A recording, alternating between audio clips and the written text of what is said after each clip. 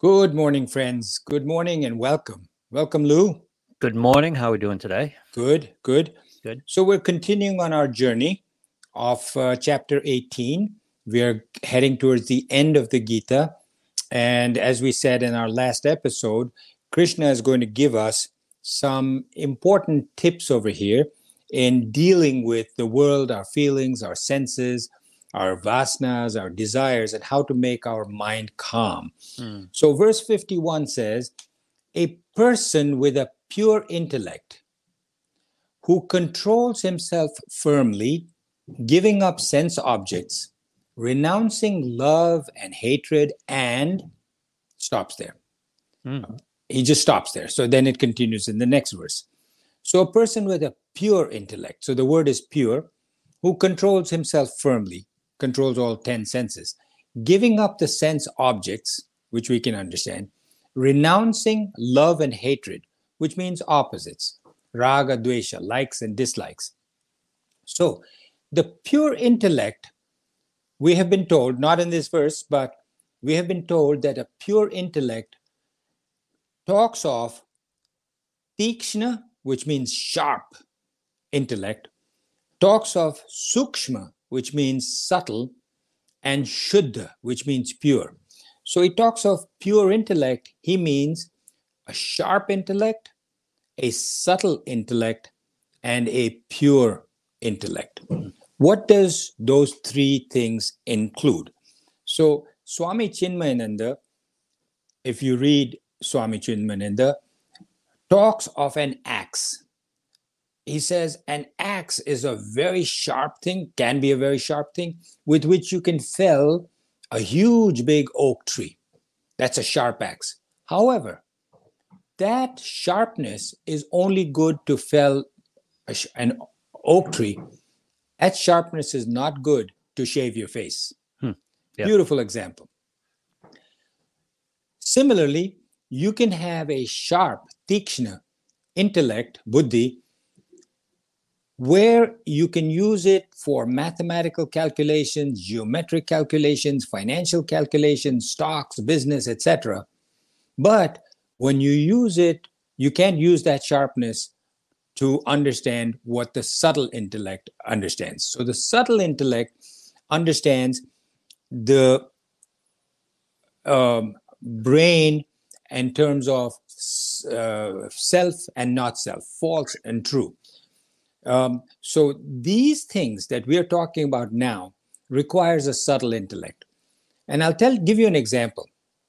When I was working at the hospital, when I heard about the lectures on the Gita, I was so fascinated, so interested. I wanted to share this with as many people as I could. And that's one of the reasons I'm doing this now. Yeah.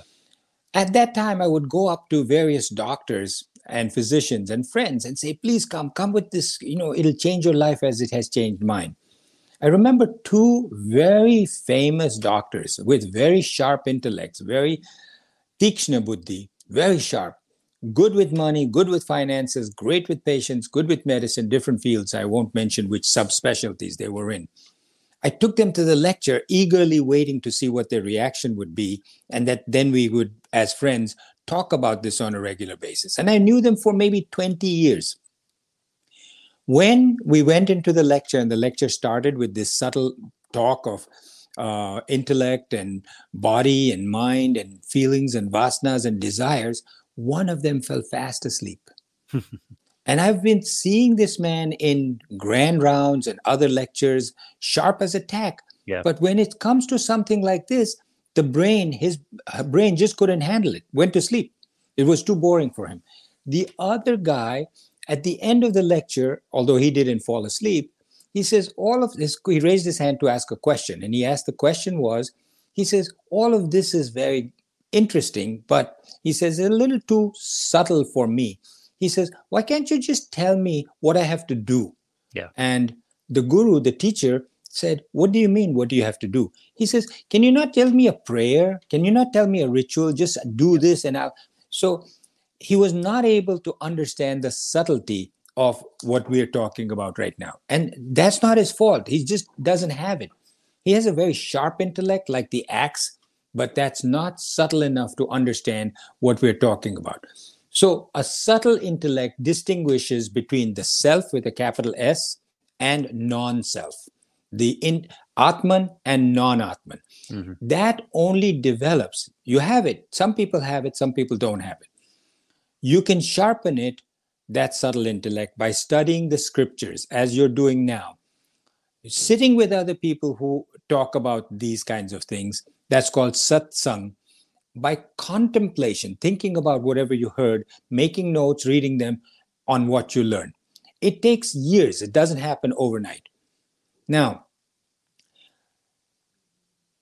just like we talked last time about vasanas, thoughts, then desires and actions, how that chain occurs, listen to this about your senses.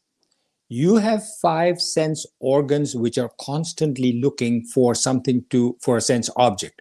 So your tongue looks for food that it enjoys. Your nose looks for smells that it enjoys. Right. So your sense organs latch on to a sense object.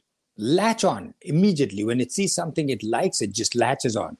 If it sees something that it doesn't know what it's about, it immediately asks the mind and intellect to discern what is this. And the intellect's job it is to decide, is this good or is this not good? Is this good or is this bad? That's what the intellect does, decide. And then the mind says, I want, I want, I want. So the sense organs latch on to an object. If the sense organs have seen this before and like it, right? Every person, a woman might say, I like a blonde haired man with blue eyes. I don't like men with dark hair and dark eyes. If she's walking through a mall and she sees an attractive, and she says, I like a tall man with broad shoulders, those kind of things. Right. As she's walking through a mall, she sees somebody that fits that description. What happens? Immediately, her eyes tend to focus on that. The sense organ has now latched onto a sense object that she finds appealing. Let's say she's not married and she's in search of a companion. She can't take her eyes off of that object. And then her mind and intellect starts to say, oh, this is what I like. How can I get this? Then a desire develops. Right. So the sense organs latch onto a sense object. And eventually that leads to action. Yeah. The intellect then judges and discriminates. So there's steps between that sense object and the action. Yep. The intellect then says, yeah, this is what I like. This is, judges it to discriminate, says, yeah, this is it. This is the guy, tall, broad-shouldered, blonde, blue-eyed. Likes, dislikes, evaluates, compares, raga, dvesha. The mind says, that's the one I want. Takes this information and says, okay, now act. How can you set up a plan to get this person to show interest in you? So all of that takes some thought and distraction from your higher ideals of what you want. So it's distracting. Now, you cannot stop. Once it gets to the level of the intellect, once it gets to the level of the mind, it's gone. It's like a waterfall. Once it goes past a certain point on the waterfall, it's straight down, like the Niagara Falls. You can stop it at the point of the sense organ. You can stop it even at the point of the intellect. But once it gets to the mind, you cannot stop it. So the scriptures tell you, if you don't want to go this route, I mean, you may say, listen, I'm a young girl, I need to get married. What's wrong with this? Fine. For you, it's okay. But let's say you're a married woman and you don't want to have these things. Then the scriptures say, and this is the example that's given in the scriptures, is be a turtle. Turtle, pull in all 6 of your appendages that come out of your turtle shell, which are the 4 limbs and the head and the tail. Right. So the 5 sense organs, pull them into your shell. So your eyes, instead of looking around for blonde guys with blue eyes who are broad shoulders, keep your eyes down, focus on what it is that you're doing. Look at your child, look at your but don't look around at things that your sense organs want you to look at. Right. That's the first level of defense. The second is, When your intellect says, let me compare with the previous guy I saw, stop your intellect right there. So don't think about it. Think about the Lord. Think about what we just heard in our previous lecture. When you get to that point where you're able to distract yourself that way, the mind doesn't get into it. So that's the second level of defense. If you get to the point where the mind now takes over, forget it. It's too late. Yeah. So you can stop the intellect from judging and comparing and condemning, but you can't stop the mind. And this is done by a shuddha buddhi, a pure buddhi, and a sukshma buddhi, one that is able to discern and say, I want to go higher. Drop the raga dvesha, the likes and dislikes by the mind and intellect. Then we go to verse 52. Remember, he left off at and. He said a pure intellect, and then he went on and he says and then he comes to verse 52, which says, and living in solitude, eating little, with very controlled speech, body and mind controlled, constantly doing meditation, having dispassion, and so then there you go to the verse 53. Yeah. So here he's talked about quite a few things. Living in solitude, eating little. Let's review those. Living in solitude means when you're focusing, he doesn't mean go to the Himalayas, but even within yourself, what he says is if you're living in today's society, it's hard, but you can do it. But he says if you really want to do it, then find a place where you can be more or less for the most time alone. Ideally, of course, you go up to the Himalayas or completely alone for months at a time. What does that do, living in solitude? How does it help you to get to become one with Brahman? Number one, he says you give up your attachment because you're away from everything. Yeah. And to get to that point, you have to be at a certain level. You can't just do it today because you'll sit there in the Himalayas and you'll constantly think of where's Netflix? How come I don't have Facebook here? Where's my friend? Where's my husband? Where's my wife? That kind of thing. Yep. So by living in solitude, he says you're giving up your attachments, you're giving up people around you, you're giving up the sound for your ears, you're giving up the world, and you're giving up your phone and your computer. So a journey which we take alone. There's nobody there in that journey with us, excuse me. A journey that you take alone. Mm-hmm. So eating little. Why eating little? Because he says the tongue is another sense organ that is constantly asking for taste. Eating that food makes you desire more of the food. Heavy stomach, lots of food makes you drowsy. You get sluggish, you get distracted. If you just eat less, you have enough energy. You'd be surprised how little you need to eat. And a person on this journey, he says, doesn't need that much food anyway. Then comes controlled speech and controlled mind. Why does speech go along with mind? Because essentially your speech is an instrument of your mind. Because the more your mind races, the more you speak. The more you speak, the more your mind races. That's the reverse is also true. That if you stay silent, your mind starts to quiet down. That's an important thing. So he says, control your speech and you will thus control your mind. Control your mind and you will thus control your speech. Be dispassionate. Don't jump up and down with excitement, happiness, or anything like that. Keep your body, mind, and your speech silent.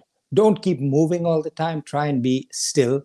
Keep your mind still. Keep your mind and your speech still.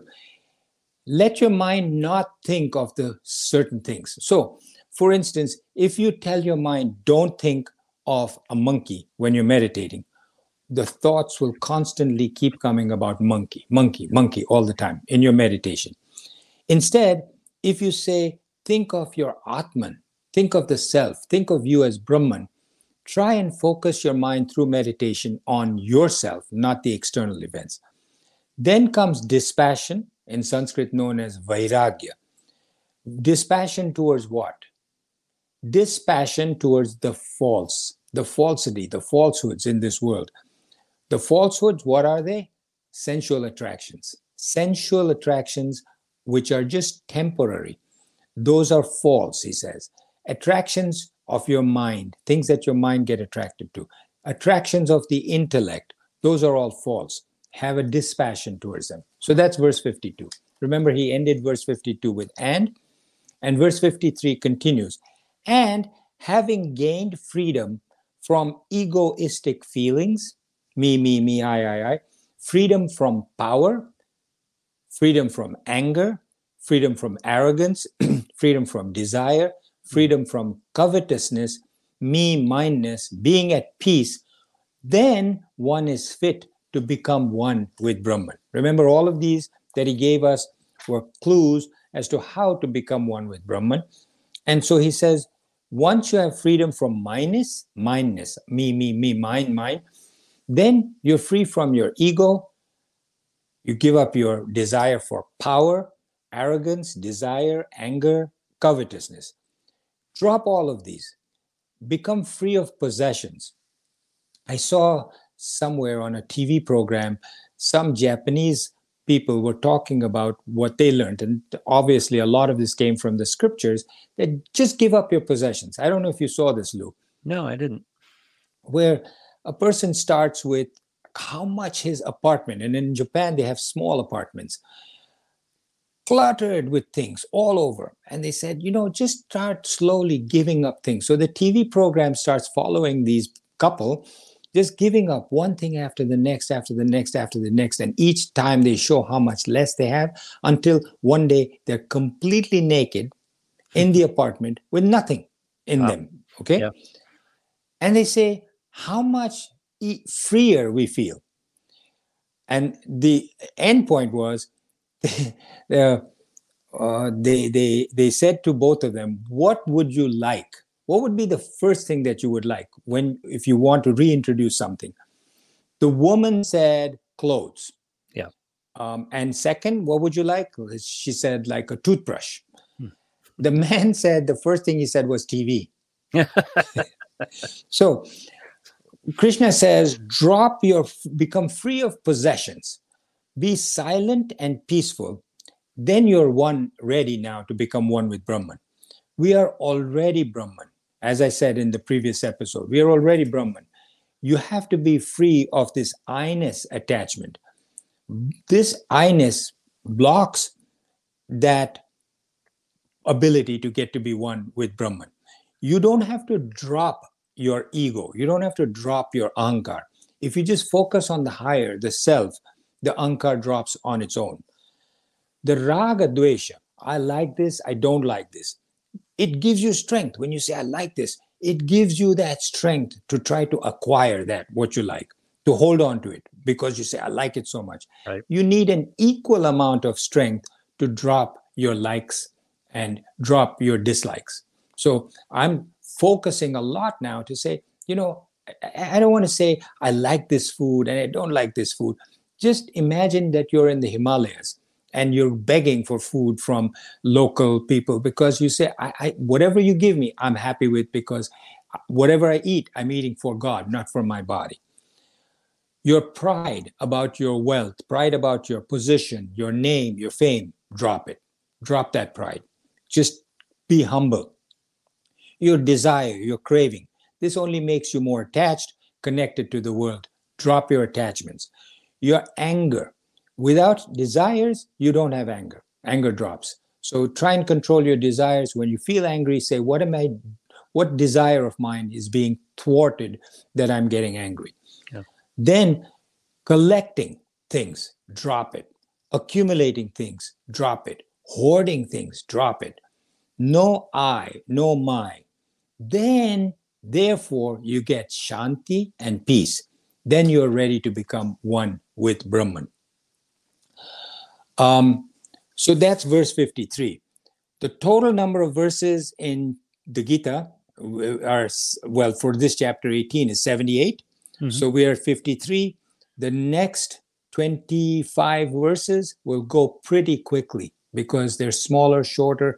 So we have maybe 4 episodes left, Lou. And I think we should probably try and conclude with 1 episode or 2 episodes, just sort of summarizing what we've done in the Gita. I hope you will all join us as we get towards the end. And then I hope you'll certainly join us for what follows thereafter, a new podcast. New adventure, yeah. New adventure. So thank you, friends. I'll see you next time.